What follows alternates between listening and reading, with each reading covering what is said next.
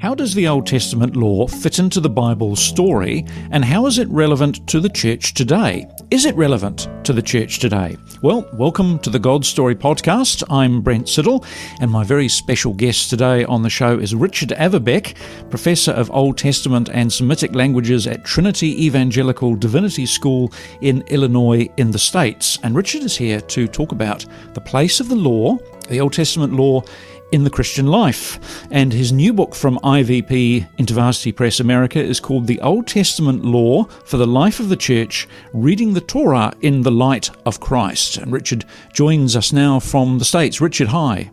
Hello, thank you. It's a pleasure for you to be here with us and for us to have you, sir. Thank you. Now, how is the Old... This is a really complex subject, I think. How has the Old Testament law been the subject of so much confusion and debate in the church over the centuries? Well, it actually started in the New Testament with the fact that the church began really as a Jewish movement within Judaism, and they had a difficult time accepting the notion of what do we do with these Gentiles, these crazy Gentile believers who just don't belong, you know. And so the Lord had brought them in, and in Acts 10, Peter got shocked by it, and the Jerusalem church got shocked by it, and then they had a difficult time negotiating it, how to make it actually work. What did they actually decide? Well, they actually decided in the Jerusalem Council, First Jerusalem Council in Acts 15, against the advice of some zealous Jewish, even Pharisees who had believed in Jesus. They were true believers, that they would have to be, Gentiles would have to be circumcised and exhorted to keep the law like Jews, and that they would become part of Judaism.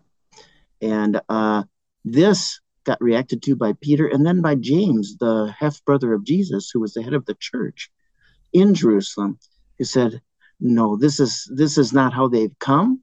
They came simply by preaching the gospel, and the Spirit came on them by God's hand, not in any other way. And so we need to let it be that way. And it ended up being a church council decision. Yes, as so much was, and should be, I suppose. How do the various Christian traditions, or how have the various Christian traditions understood and interpreted the place of the law in the Christian life through the centuries? Because there have been many different views on this. Well, there have been lots of different views. There's been a lot of confusion. It was a problem in the New Testament, and it's been a problem in the whole church time. It's created all sorts of struggles in the church and splits and various things along that line. Now, there's different views, okay, about how this actually worked. And so some would divide the law, for example, between moral, civil, and ceremonial, and say the moral applies, but not the civil ceremonial. Otherwise, others, like Theonomist, suggests the moral and the civil apply. And everybody has agreed that the ceremonial doesn't, because Jesus fulfilled that for us. The problem is that Jesus fulfilled the whole law for us. So does that mean that the moral law doesn't apply either? You know what I mean? All of this. And these are real problems that have developed and continually created kind of a pushback. And again, it's not surprising. This was going on in the apostolic age. And so this has been an ongoing problem. And in my work on the Old Testament in Leviticus and elsewhere has suggested me that we need to go in a different direction than that three-view division.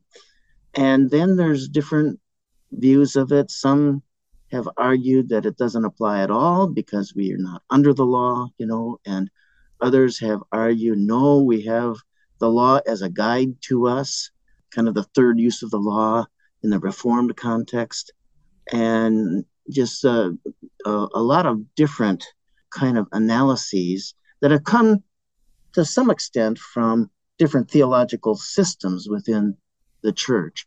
And that has been just the reality of it, and we have evidence of that in publications. So the issue is really, what do we do with this thing? And my approach has been to just build it differently and think about, understand the Old Testament law first, and that's been a big problem. A lot of the discussion has come out of not understanding what's going on in the law in the first place and just talking about the law but not knowing the law. And then taking the New Testament and trying to understand that when the New Testament writers were fully familiar with the law and knew how it worked and so on and so forth. Yes, just joining us now, we should say, is my co-host, Ian Reid, the Reverend Ian Reid of King's Grace Presbyterian Church, Palmerston North, New Zealand. Rito, hi. Welcome to the discussion. Hello there. Yeah. Hello there. Time for you to speak. Rito, just quickly, what's your own view on this? Well, thanks for that, Brent. Very briefly, throwing you in at the deep end. I think the law, is still important in terms of giving us a framework and boundaries for God's expectations. So there's one particular thing is that it shows us God's holiness. So it communicates who God is.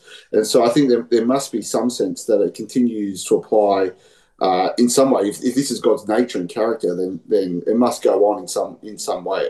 How that looks, I'll leave that up to other people to kind of help me see how that kind of works exactly. Which leads me very nicely into my next question. Thank you, Rito. To Richard, what's your own view, or what's the view of the evidence that you've put together of the place of the law in the Christian life? Well, that comes from a couple different places. First, the New Covenant passage in Jeremiah 31, in the first place, talks about having the law written on the heart of the New Covenant believers. So it's clear that the law was not left behind in the New Covenant. That's important. And it comes through well into the way Jesus handles himself and teaches, and just on through the New Testament. The area that I came to the position that I have comes from my work in Leviticus, and I'm writing a commentary on Leviticus right now. And I've been working on it for, 40 years or something. And one of the things that stood out to me as I've worked on this and written quite a bit on it already. One of the things that has stood out to me is I've worked on the Levitical systems, sacrifice and so on. And part of the writing was to include moving what happens in the New Testament with it. I found that the New Testament uses this material to inform and direct the Christian life. And it used it very explicitly, which was not what I was used to hearing. I was hearing that the ceremonial law, quote unquote, didn't apply at all to the Christian life. And that's just not what's going on in text. And I got pushed on this and realized I don't think this is useful, this way that's been going on. And so I've written this book out of a lot of years of work and interaction with lots of people, students and professors and so on. And that I've just been pushed in this completely different direction. Yes, a couple of fascinating examples that you gave in the book. How do the New Testament writers speak of the ceremonial law? First of all, having typological implications for the life of the Christian. I'm thinking of the passage where Paul talks about giving our lives as a sacrifice to God. Mm-hmm. Yes, and that these are explicit uses of this material, and they actually have application to how we live. And this becomes real important. And then you actually get things like Ephesians 2 and 3 talking about we are a temple being built together, Jew and Gentile together, yes. Wall broken down, and we're a temple of the Holy Spirit. And then it develops this temple idea into chapter 3, second part of chapter 3. So it's like it uses it, and it uses it quite extensively. And of course, is purity important in the Christian life? Well, of course it is. How does that fit in terms of the purity, the physical purity laws in the Old Testament? How does that come through into the New Testament? And it talks in, like 1 Peter chapter 1, it talks about purifying your soul, okay, for a sincere love of the brethren, so that you can go love well, okay? And so this terminology, the way they bring it in, if the issue is we don't want to talk about, at least I don't want to talk about what applies and what doesn't. I want to talk about how it applies and what does that mean in terms of what the New Testament writers actually do with this material. And that applies to the law when they divided moral, civil, and ceremonial. It applies to all of it because it keeps on getting used. the New Testament. Yeah, so we're talking about a moral or typological application of the ceremonial law. We're not expecting people to go out and recreate the entire sacrificial system. No, because that's been done for us, accomplished for us by the Lord Jesus. But I was fascinated by what you had to say about Leviticus 11, because this chapter is a great chapter about the clean and unclean animals. Now, how would a passage like that, in your view, have significance or instruction for us today? Well, one thing is just understanding what God was doing with Israel, and that's a foundation for understanding what happens today. So I'll say a little bit about that. That it's clear that in Leviticus 11, when it talks about the animals, it divides them into units. You have the land animals, quadrupeds, and then you have the birds and the fish and so on and so forth. And one of the things that stands out is if you look at the regulations for land animals, chewing the cud and dividing the hoof, those are pastoral animals. They're not going to eat blood. Okay? In fact, they can't digest blood and meat and so on and so forth. And so I think it starts out by God wants them to live within the system of you don't eat blood, so therefore don't eat animals that eat blood either. Okay? And so that's a start on it, and you can see that the scavenger birds are the ones that you can't eat. Anything, same thing. Okay, comes on through. The other thing is that in Leviticus 20, then, this gets applied to separating the Jews from the Gentiles in the ancient world, to separating from the Gentile corruption, wickedness, and so on. This is in Leviticus 20. At the end of the chapter, it says, this is why I've given you the clean and unclean animal laws, is so that you can't eat with the Gentiles, so therefore you can't have covenants with them. You can't have fellowship with them. This then becomes the issue in the New Testament. When you come to the New Testament, there's a breaking down of the wall of partition between Jew and Gentile. And so now we want one church. If you keep maintaining purity regulations in that way, you're going to divide the church. And of course, Paul really jumped on Peter about this in Galatians chapter 2 and said, look what you've done here. You're creating two churches, when he's separated from the Gentiles when the Jews came from Jerusalem. So this became a real difficult thing for them to negotiate, because they were so used to, and the church started Jewish and so on. But this had to be eliminated as a way to express purity, okay, and to manage purity, because you can't have a divide between Jew and Gentile in the church. Rito, questions, responses? Yeah, I just think it's so interesting, isn't it, that how the kind of the New Testament writers are kind of thrown into this world of Jew Gentile, and how they're then applying that. How does that kind of speak to kind of Paul talks about in Romans, the law of Christ? How does that kind of relate? And what is Paul doing there? Is he picking up on that Old Testament law? Is he introducing a new law? What's your kind of perspective on that, Richard? Well, many passages show that the law of Christ, you might say, starts with the two great commandments. Love God and love your neighbor, right? Matthew 22 and parallel passages. Well, where does that come from? Well, the two great commandments come from the law. And he says that the whole law hangs on these two great commandments. And that's the whole framework for understanding the law. Most people have not really understood the law that way. They've seen it as a bunch of rules that really aren't significant, when in fact, Jesus is saying, no, this is what the law is about on all levels. This happens in Matthew 7 with the golden rule too. The whole law hangs on this, this kind of thing. So then you can get like the Sermon on the Mount, where he teaches the Sermon on the Mount is kind of like the law for the kingdom of heaven. It starts out with the Beatitudes, which are kind of like the 10 Commandments. And then it develops, okay, what do we do now with the law extensively? And he says, I have not come to abolish it, to destroy it, or to set it aside. I have come to show you what it looks like to live it in the kingdom of heaven.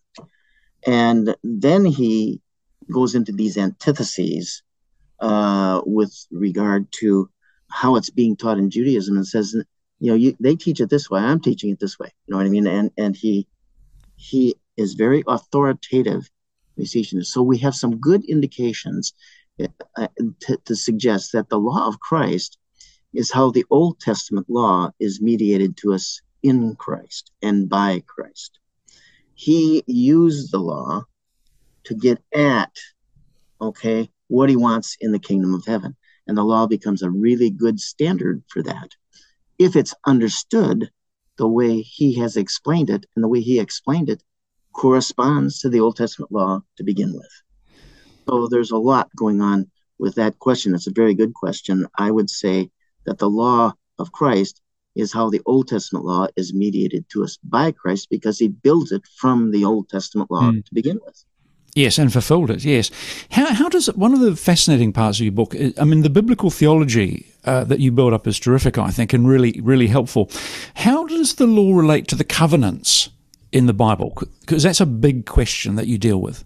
That is a big question. I start with 2 chapters on the covenants, because we have to understand the context of the law in the Old Testament is the Mosaic covenant, right?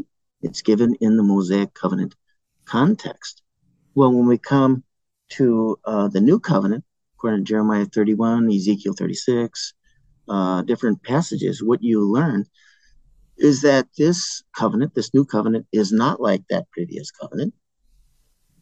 It's a new covenant, and the law is not written on tablets of stone, but on the tablets of human hearts by the Holy Spirit, and so on. So what happens is that when we move from the covenants, we realize, the law is written on the heart in the new covenant too. And so now we need to understand, what does that mean?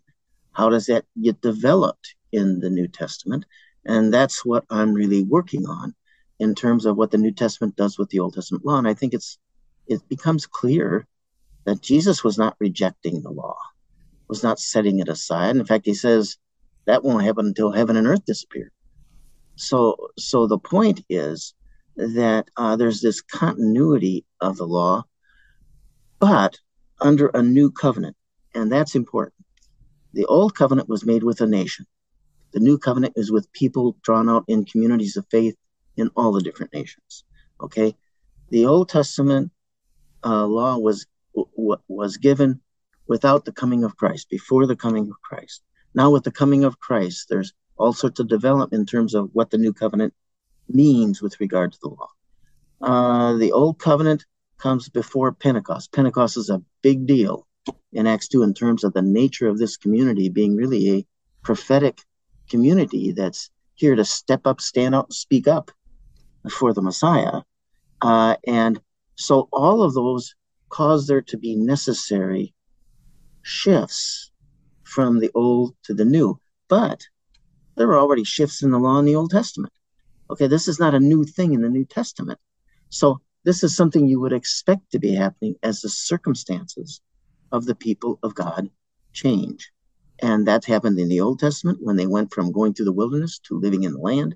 Changes in the law were made to adjust for that. Same thing happens in the New Testament, but on a larger scale, because now we got a whole new covenant. And this is something we need to let the Old Testament do what it does, and then we let the New Testament do what it does with the Old Testament. We don't try to make one or the other do a particular thing. Okay, Jesus has fulfilled the entire Old Testament law for me, and so therefore, what do I do with the law in my Christian life? What's the role of the law? Does it have any ongoing relevance to me as a Christian today? Yes. In fact, the Apostle Paul deals with this pretty extensively in Romans 7 and 8. And he talks about how the law is good, it's holy, it's spiritual, and it is. It's not that it was. It's an ongoing thing. Yep. And so he does that. But he also emphasizes that the law is weak. No law can change a human heart, not even God's law. Law is by nature a standard of behavior. It can't make people live by the standard. So what he moves on to is the weakness of the law in that regard. Because of my flesh, I'm going to violate the law. So what needs to happen? I have to change. And that happens, Romans 8, through the work of the Holy Spirit.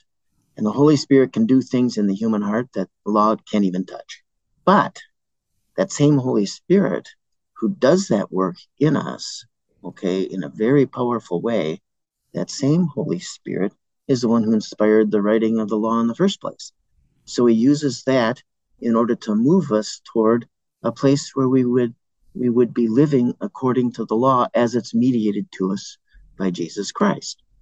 And so the Holy Spirit has this power to work, and the power to work comes from the direct connection between the Holy Spirit and the human spirit. So it says, it comes to this point in Romans chapter 8, verse 16, where the Holy Spirit testifies with my spirit that I am an adopted child of God. And that is what the chapter then really develops in terms of adoption. We've been adopted, and there's nothing that can separate us from the love of God.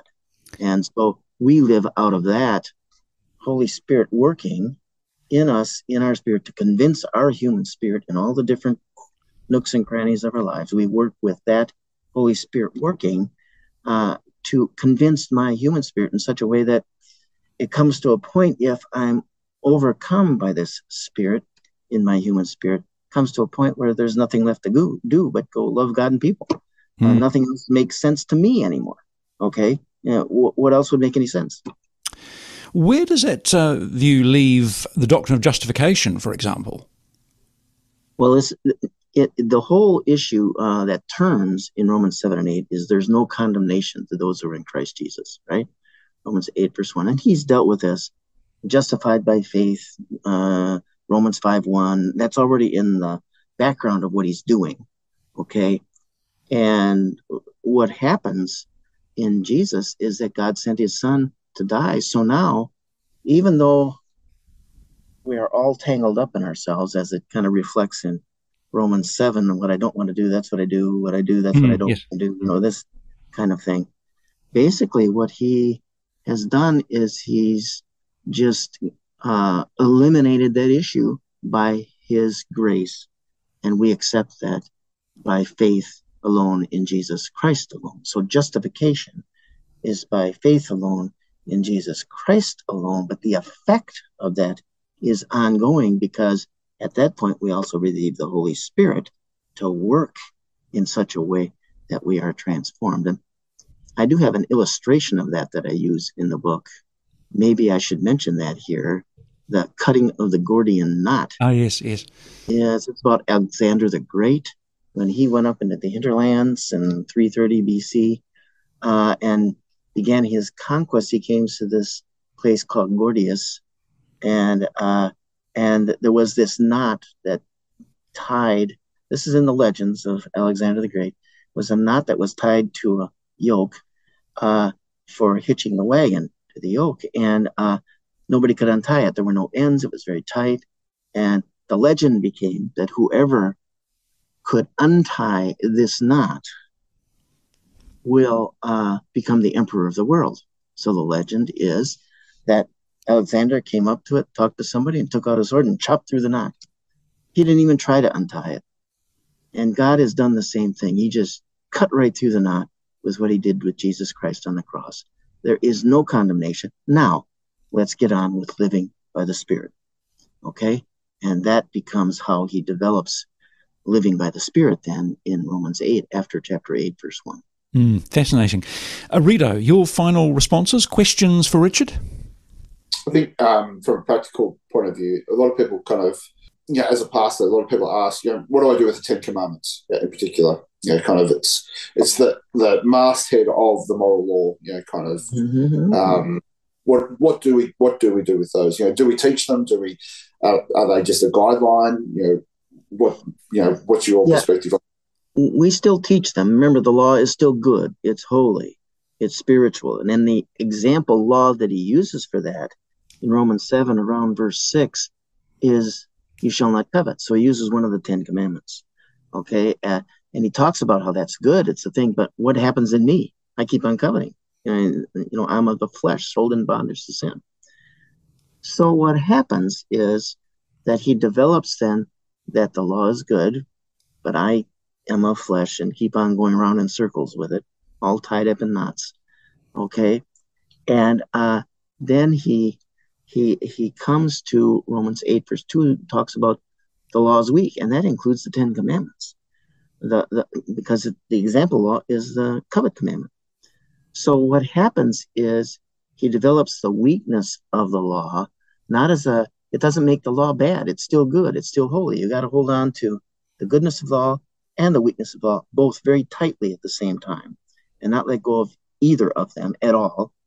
And then you begin to see that, okay, the law is good. And then it goes on and talks about the Holy Spirit works in us in such a way that we obey God's law as it comes to us through Jesus Christ. And so this is a way it works, so that now I actually have power within me to not covet. Okay? And I keep the commandments written on the heart. Okay? So that I am transformed. And that's the key. I have to be transformed by the work of the gospel, salvation by grace through faith, and the reception of the Holy Spirit into my human spirit to convince me of my adoption in such a way that I give up on all this other stuff.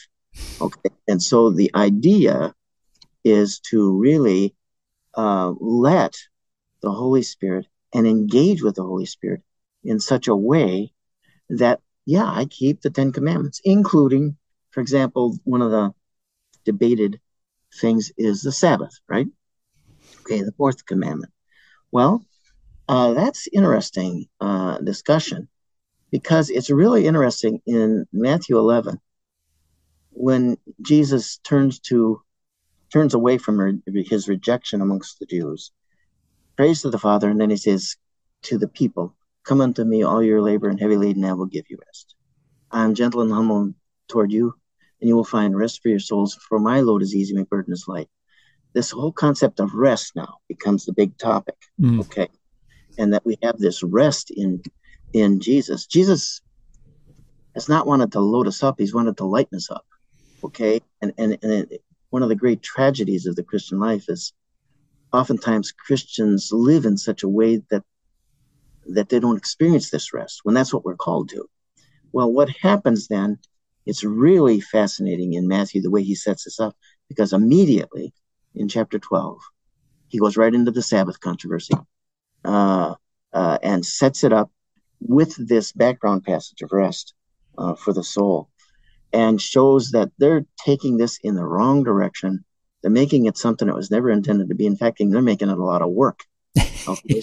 and that's the whole point of the Sabbath, is not to make it a lot of work. Okay, God intended this as a part of his grace toward the people of ancient Israel when he brought them out of slavery to give them rest in the land. Part of that was the Sabbath rest. So I've written in the book kind of a detailed explanation for how this comes through, and I work through the 10 commandments with regard to this, and so on, in the section that really deals with what's going on in the Old Testament law to begin with. Final comments, Rito, before we close? I think that that particular understanding that rest is what God has basically built us for. Yeah.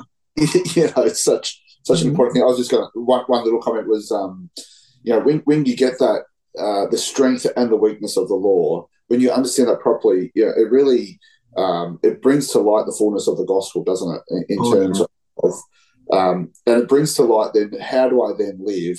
I can't go back to the law, and I can't then go, I must live in the Spirit, and I must live by the gospel and not return to the law. But I think just as human beings, that's what we do. And we see in churches, what do? We heat people up with things to do, particularly on the Sabbath, to not experience that rest. But when you get that, when you understand the law rightly, you understand the gospel rightly, and you understand how you can live in that Sabbath kind of rest as a human being right now. Yes, absolutely. We're set free. We're really set free. But then the Holy Spirit guides us to live in a way that corresponds to the law anyway. Yes, absolutely fascinating. Thank you, Richard. And this is a very detailed, in-depth read, but it's a book I think that Christians any Christian could pick up and enjoy and get a lot out of. So it's published by IVP, and it's called The Old Testament Law for the Life of the Church, Reading the Torah in the Light of Christ. It's made me think and question a whole lot of stuff, and that's good. So thank you to Richard Averbeck in the States, and thank you to my co-host, Ian Reid, the Reverend Ian Reid of King's Grace Presbyterian Church, Palmerston North, New Zealand. Gentlemen, thank you for your time. And thank you to our creative team at Liquid Edge, who sponsor this podcast and take care of things behind the scenes. Richard, thank you so much. Thank you. I've enjoyed this. We really hope you've enjoyed this episode of the God Story podcast. If you want to help us make more great episodes like this one, you can head over to our Patreon page and become a God Story podcast supporter. You'll receive our undying gratitude, plus a few bonus goodies for your ongoing support. Just visit patreon.com/GodStoryPodcast. That's patreon.com/GodStoryPodcast. As always, you can get in touch with us via our website, godstorypodcast.com.